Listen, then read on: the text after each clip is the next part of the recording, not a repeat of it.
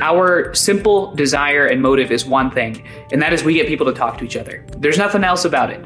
And the reason why it's such a basic mission statement is because our democracy is back to basics, and our desire is to create the conditions to make it possible for people to actually achieve change. My name is Linda Laurel, and I'm asking you to have the courage to listen with an open mind to all of our voices, because our voices matter.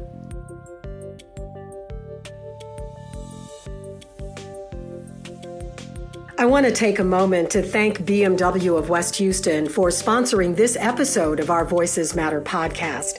BMW, of course, is known as the ultimate driving machine because of its precision and power.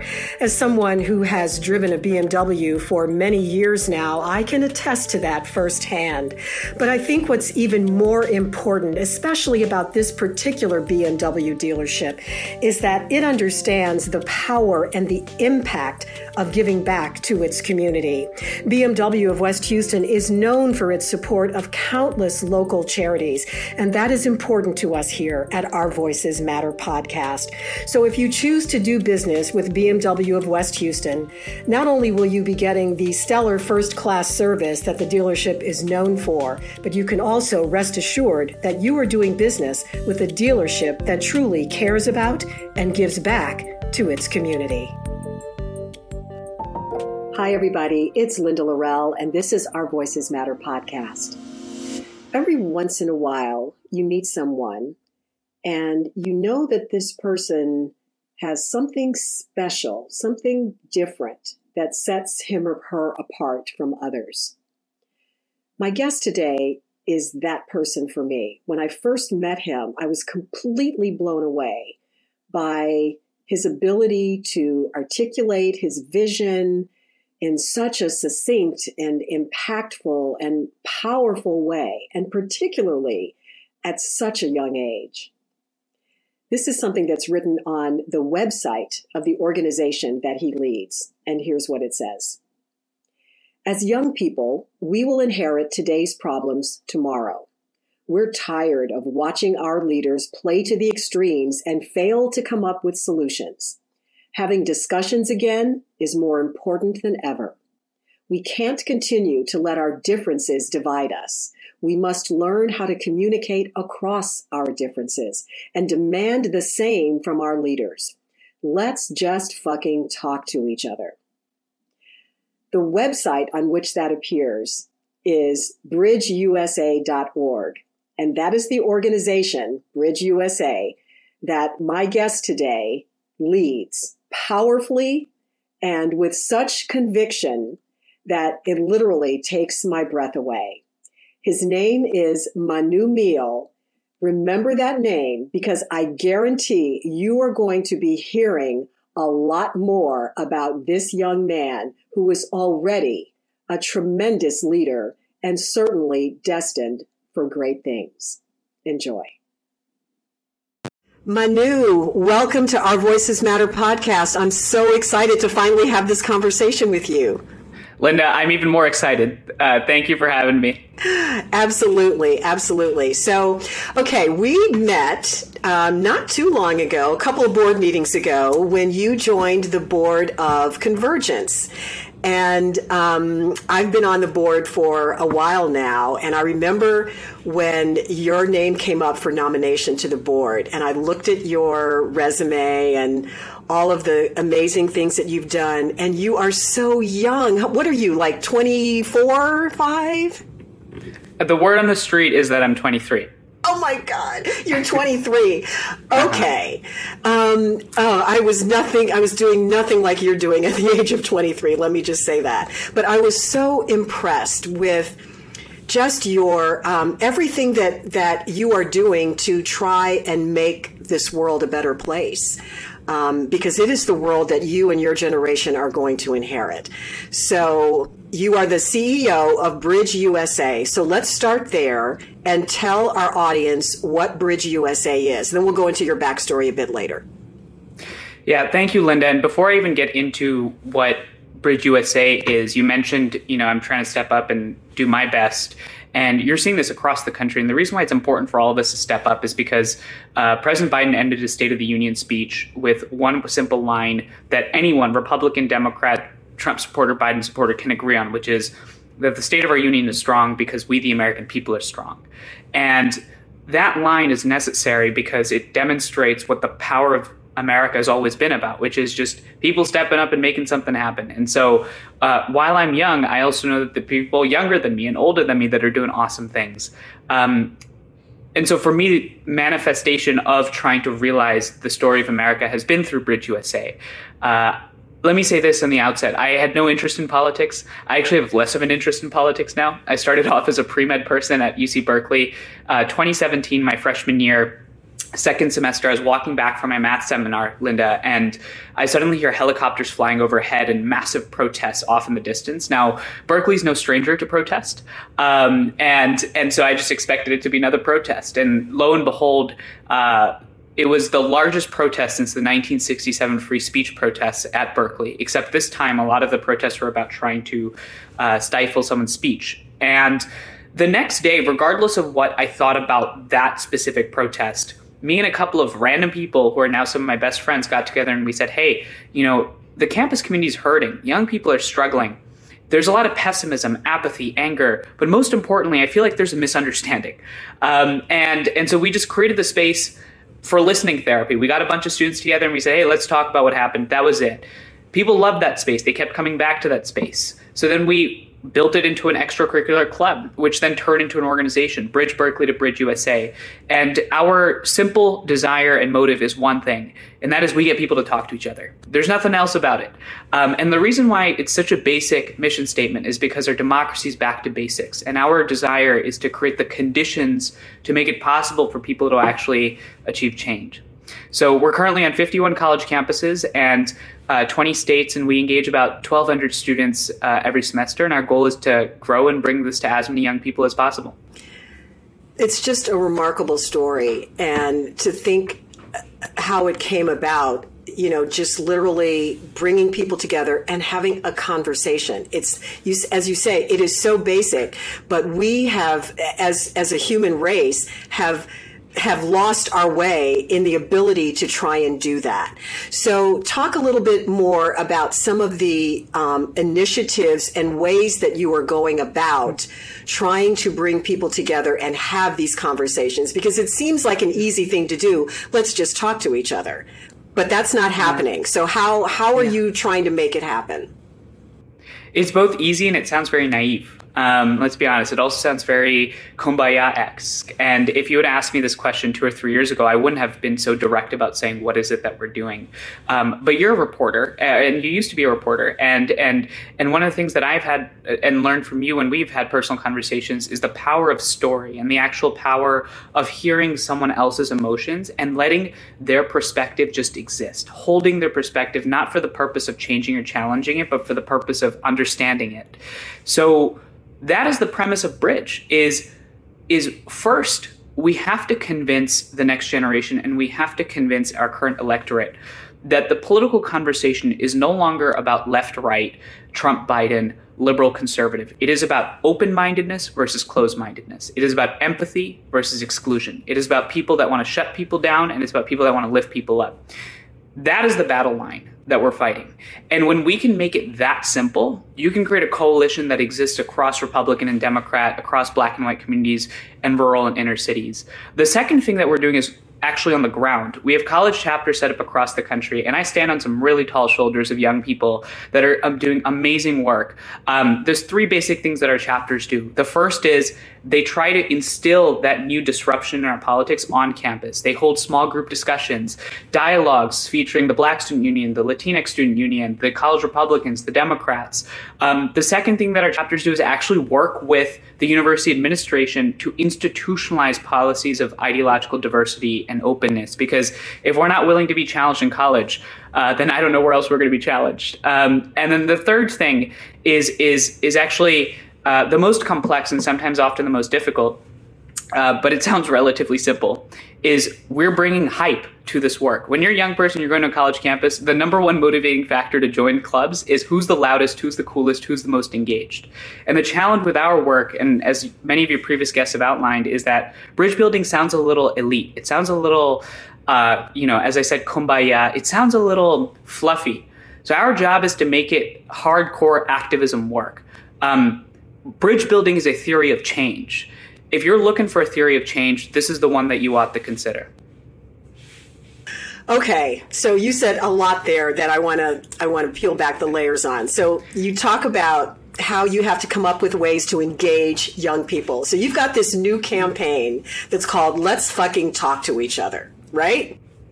Yes. Okay, yes, and I know yes. you've gotten a little bit of blowback for using the F word there, but that's how young people talk. So tell us what that campaign is and how it's going, because I know you just launched it and it's going to take place over a period of time in multiple phases. Yeah. So that's actually not just how young people have been talking about the state of our union. It's just how all of us have been talking about the state of our union. I caught myself saying that. It's like, you know what, Linda, you say fucking too. Do you not feel that? And I'm not young like you, but that's okay. I get the point of your question. No. I get the point of your question. So here's the fact. I ended the last answer on this notion that bridge building and dialogue sounds fluffy, elite, and not urgent. Our job is to make it urgent. It's to make it something that everyday people can engage in, and it's to make it something that actually taps the heartstrings. The way to get this work, the way to break past our own ideological bubble of bridge builders, which we've kind of built, is to reach a sentiment that most people feel, and then to harness that sentiment. So we were going across the country, tens of college campuses, meeting hundreds of students. And I personally do road trips where I drive across the country for just a simple act of trying to understand what random people in the country are saying and thinking. And every time I talk to someone, I've yet to meet someone that's like, it's a bad idea to build bridges. It's a bad idea to have a conversation with someone just for trying to understand them. And importantly, everyone is like, let's just fucking get along with each other. And so we thought, well, a lot of people are scared to say it. Why don't we just say it? And yes, there's been blowback, but it's blowback not from the stakeholders that are actually on the ground. It's blowback from those that are considered elite. And I'm actually perfectly fine with that, because this work cannot be perceived as elite. This work has to be everyday people's work. Right now, Republican, Democrat, Trump, Biden, there's not a single person that isn't dissatisfied with the status quo. And so people are looking for visions for change. And so bridge building doesn't immediately speak to change. Our job is for it to speak to change. And so that's why we launched the campaign. And our students love it. And it's boosted recruitment. It's boosted support. And importantly, it's given other organizations more leeway to test riskier messaging. So what happens in phases 2 and 3? You just launched. Yeah. So how is this campaign going to unfold, and how can people become engaged in it?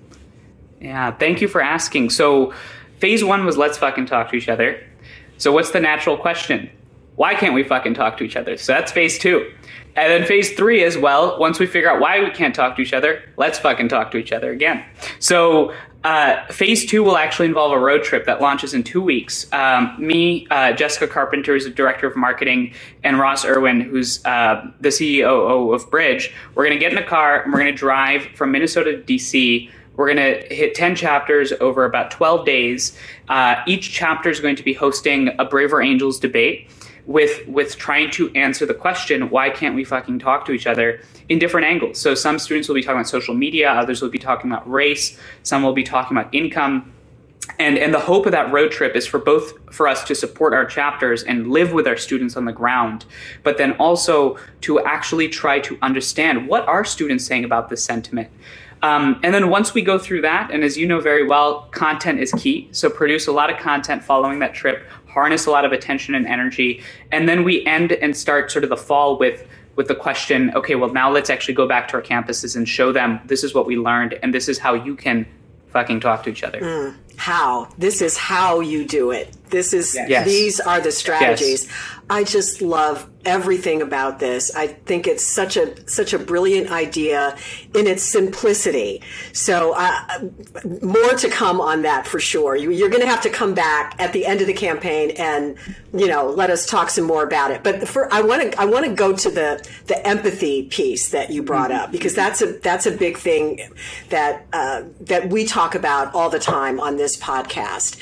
You've got some videos on your website. And by the way, everybody, go to the website. The website is beautiful, bridgeusa.org. It's just a beautiful site, and it talks about, everything that the organization is engaged and involved in. And you have a section on your site where you've got some videos, and one of them is called Empathy in Action. And I love that. So tell me how that came about and help our audience understand what those little videos are. Yeah, so Empathy in Action was a manifestation of, again, a desire to show, not tell. Because it's very easy to talk about this work. And that's part of the reason why we're going on the road, is actually doing the work.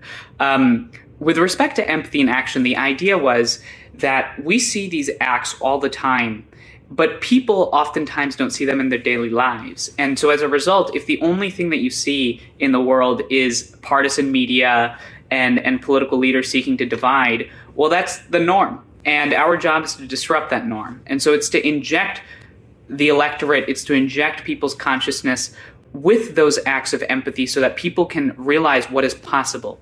Because right now, our problem is not that people don't want this work. It's that people don't feel that it's possible. People are giving in to the forces of pessimism and fear and believe that they are more powerful than the forces of optimism and hope. And those voices are the loudest voices in the room right now. And we need to get the other voices heard. That's why we have to bring hype to this work. We got to make it louder, cooler, and more exciting. Exactly. So the other, you have multiple videos on the site, but you have another video series called Decision Point. And I just thought, man, I would never have thought to do this. See, this is what I love about your generation is that you just think differently. You think, out of the box, kind of a cliche thing to say, but you just have a different way of approaching. So tell people what Decision Point is.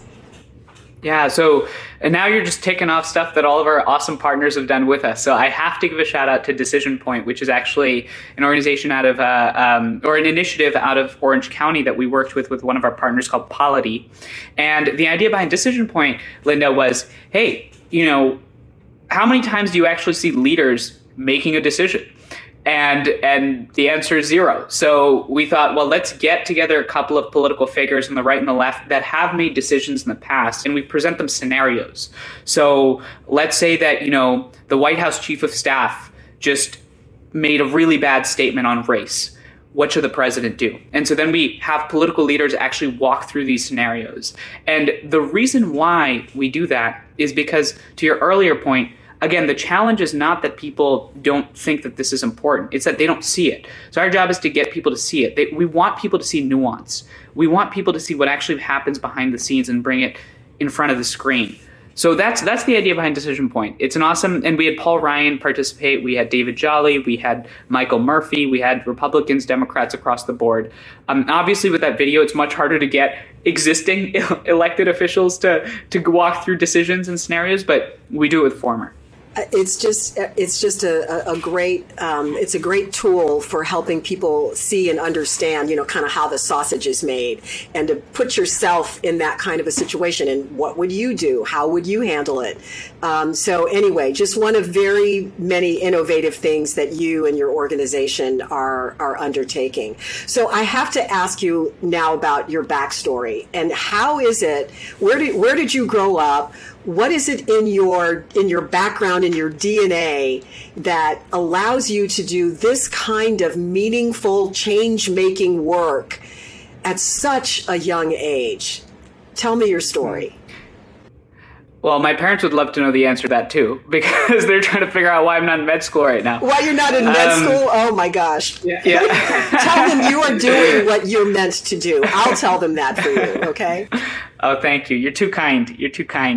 So I was born in New Brunswick, New Jersey. I my parents had immigrated in 1997 to the United States. I was born in 1998. They immigrated from India, northern India specifically. My mom was trying to be a doctor in the United States. My dad was establishing his roots as a software engineer and product manager. And so, as you know, the immigrant sort of story is always a little bit difficult. So they actually sent me back to live with my grandparents in India. So I spent the first 5 years with both sets of my grandparents, one in New Delhi and the second one in a village about 40 kilometers east of Delhi. So when I got back from India at about the age of 5.5, 6, I looked like this village boy with matted, dirty hair. I don't even know English, even though I was born in the United States and I'm a citizen. And I remember distinctly, we then moved to Staten Island, and I went to kindergarten in Staten Island. And then we moved to New Jersey again, where I went to middle school. Then we moved again. I never spent more than 2 years at a school until high school. In high school, I went to Boston. That story of being and living in different communities of different income stratas, the story of basically being an Indian kid that doesn't know anything about America or the language or the culture going into kindergarten. The one thing that I learned throughout that experience was that you have to be able to adapt. And you have to recognize that you're not actually that important. Because when you realize that you're not that important, it allows you to hold other people's experiences. Because when you realize that we are all actually as insignificant as we think we should be, then your story is just as important as everyone else's story. You don't have a right to belonging more than someone else's right to belong. I have to stop you right there, because what you just said took my breath away. You said when you don't think of yourself as being so important, it allows you to hold other people's experiences. Yes. That's it. That's it. Get over yourself. Get over yourself. Thank you. Maybe that's the new campaign. Oh, maybe. Oh, okay. I'm sorry. I just had to point that out because that was breathtaking. That was breathtaking. Okay, go ahead. No, First of all, I have to say I deeply appreciate you listening, but importantly, you actually went to our website and looked at our work. It speaks to how much value you place in your guests and the importance of these conversations. So thank you, Linda. Of course. That was my story. From the age of 5 to 17, I moved about 5 times across the East Coast. I finally went to school in Boston, high school in Boston. I have a sister that's in 12th grade. She's a senior. I have a brother who's in 8th grade. And so my life was always about adapting. It was always about empathizing with other people, and always to an extent about trying to fit in, which I don't think is necessarily a bad thing. Now, granted, my experience is not as difficult as many other people's experiences. People have much more difficult stories. But what I do share with people that have had more difficult stories is, again, this recognition that oftentimes you have to sacrifice your sense of self-importance to be able to hold other people's senses of self-importance. And that is what is so lacking in our politics. But I didn't know any of that, honestly, until now I look back. I went to college across the country to Berkeley because they were the only ones that let me in, and they barely let me in. I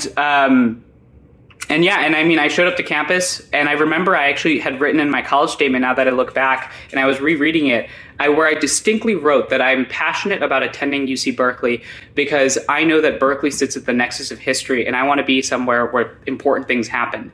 And lo and behold, the second semester of my freshman year, something very important happened, and I never looked back. And your path has been charted since that time. So before we move forward again, I want to ask you one thing about your the history that you just kind of shared with us. You talked about coming back to the United States after having been born here and then having lived in India, as a child. And you described yourself as this, little kid with, matted hair, and you just obviously you did not fit in. So I look like a kid from the village, 40 kilometers west of Delhi. Let's just say that. So I know you were very young then, but one of the questions that I always ask our guests is to talk about the experience of what it felt like to be the other, and how you just help us feel that. and what you learned. And clearly, all of these experiences have led you to the young man that you are today, to do the work that you're doing. But synthesize that a little bit for us. Imagine that you walk into a room and everyone is staring at you all the time. And initially, you feel a little uncomfortable. Initially, you feel a little bit uneasy. You feel, maybe a shrivel down your spine. You're like, what the hell is going on? And then you see that people are still staring at you. So you go take a chair. You turn to the person next to you on your left or your right. And they maybe look away. Maybe they aren't that interested in talking to you. You're just trying to make a friend. You're trying to get people to not look at you. Then you get up and you go to another chair. And the same person does the exact same thing. You just feel extraordinarily uncomfortable and you feel out of place.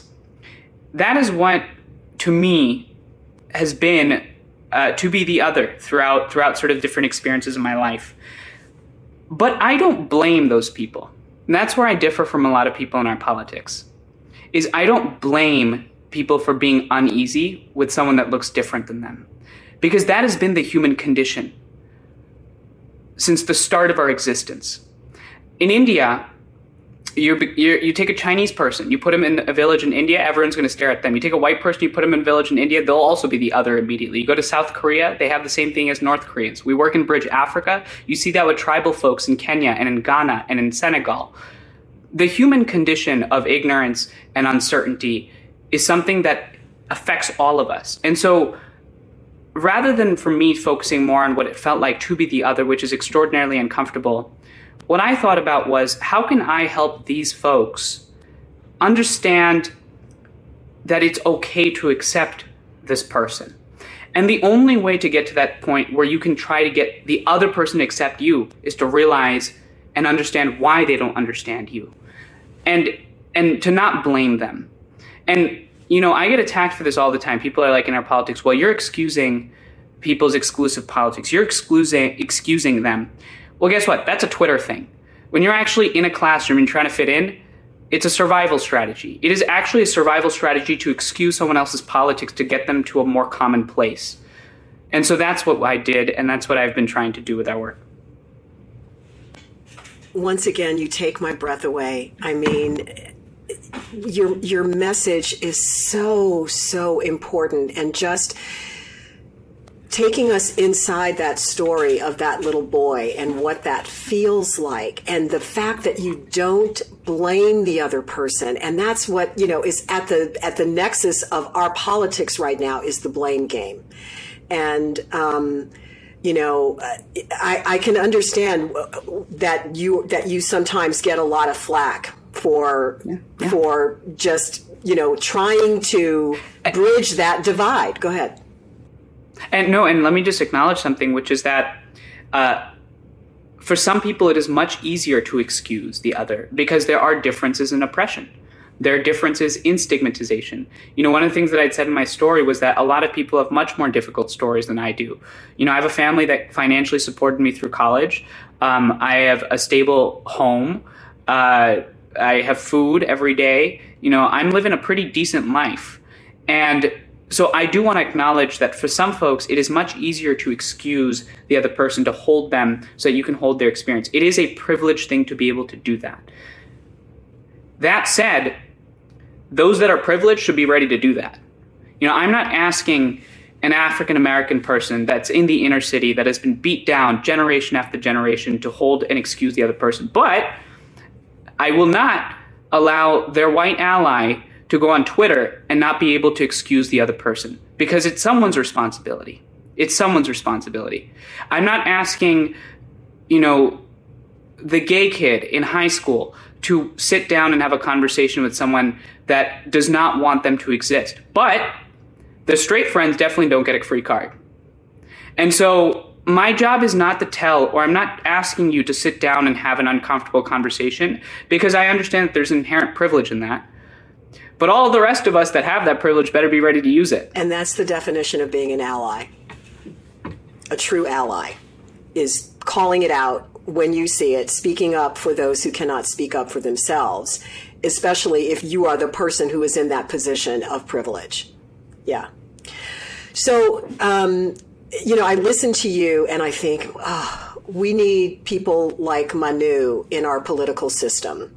And you are in it in the sense that you're doing the hard work of trying to change it from the ground up, from the human level up.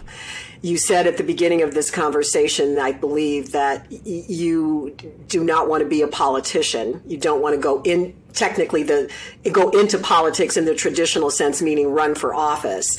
So what is your long game here? What is your strategy? How are you, obviously you're leading Bridge USA, which is still a relatively young organization, but what's your game plan? Where do you want to go? Yeah, I wish I had the answer to that. I think if you interviewed some of my friends or my family, they might be able to give you a better answer than I would. What would they say? Give me your answer. But what would they say? I think that some of my best friends, who are actually the reason why I'm here today, because they lead Bridge with me, you ask my parents, but particularly my friends and some of my mentors.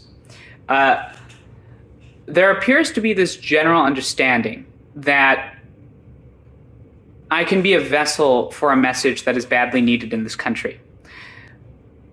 And so naturally what that leads to is oftentimes a call to run for office. I don't think I've yet been on a news show where they haven't ended the question with that. And I've told them many times not to ask that question. But here's why I don't think that that's the right path right now. It's because, one, I'm young. I haven't done anything. Right? I mean, yes, we lead an organization. We have amazing young people, but it's a bumper sticker at this point. I don't have a family. I literally, at the end of the day, I take care of myself, which is pretty hard to do actually sometimes. The closest thing I know to taking care of children is helping my siblings when they were younger. I don't have financial pressures. I don't have a house. How can I claim to be a vessel for a story or a message when I have yet to be able to experience the experiences that most Americans experience? You have to earn a right to be a leader.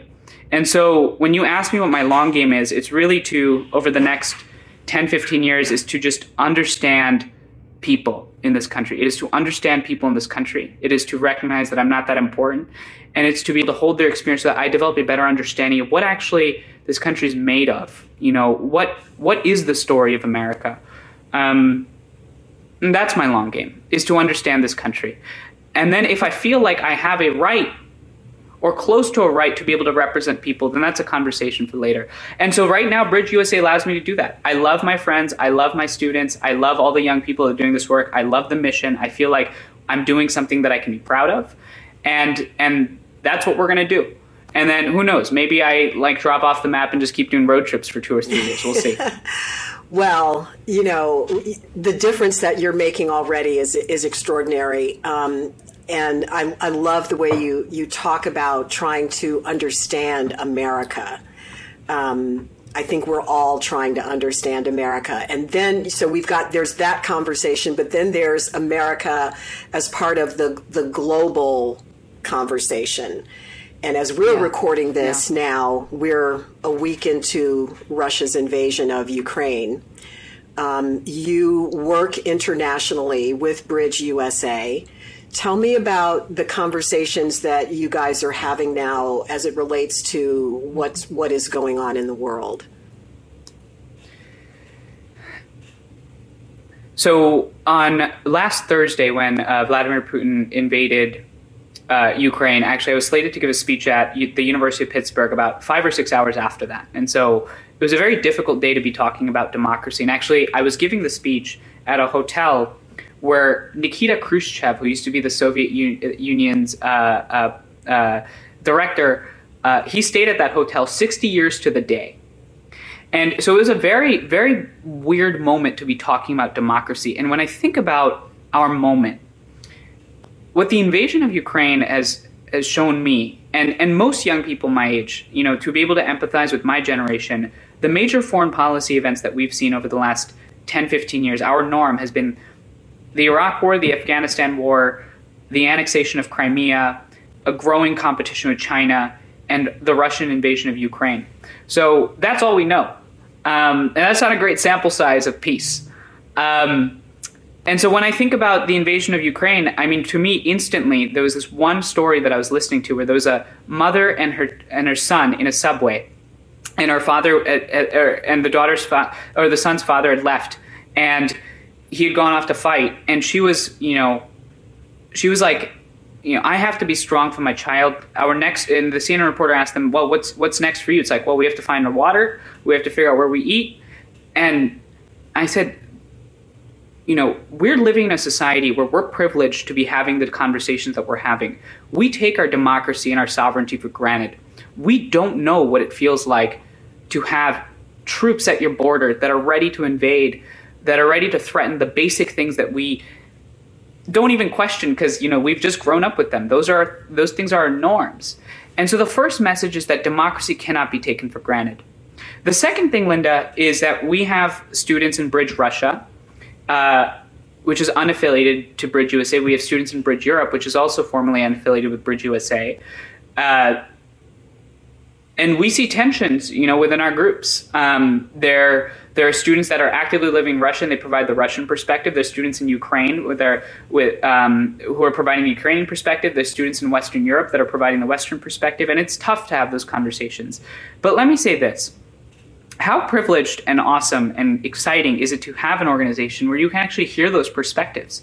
Yes, it is tough to resolve those differences. I don't even claim to be able to resolve those differences. But to have a community of young people across the world that are advocating for dialogue and discussion and engagement is so necessary. And the last thing that I'll just say is that it looks like democracy is on a back foot. But let me say this.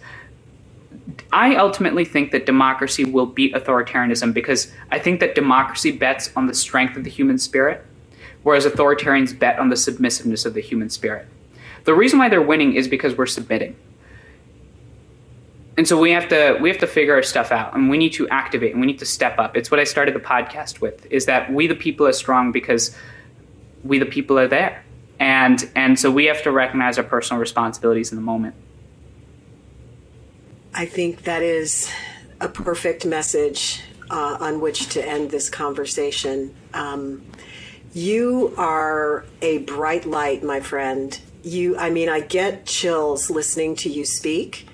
And I can't wait to see how your life unfolds and all of the good work that I know is going to come about as a result of you being involved in it. You're extraordinary. And it is such a privilege to know you, to be working on one board with you. And I just, I'm going to keep you close because I just think that that you're quite special. And thank you so much for not only for being here and sharing your story and your perspective with our audience, but just for doing the hard work, for just getting up there, getting in there, rolling up your sleeves and doing it. Thank you. We need you. Linda, thank you. I just want to quickly say one thing, which is that, and I've said this earlier in the podcast, I am only as strong as the people around me.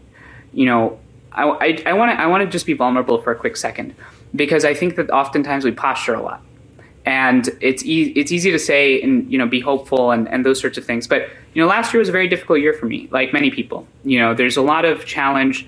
You're often introspective. You're questioning yourself. You're doubting. What are you doing? Why are you doing it?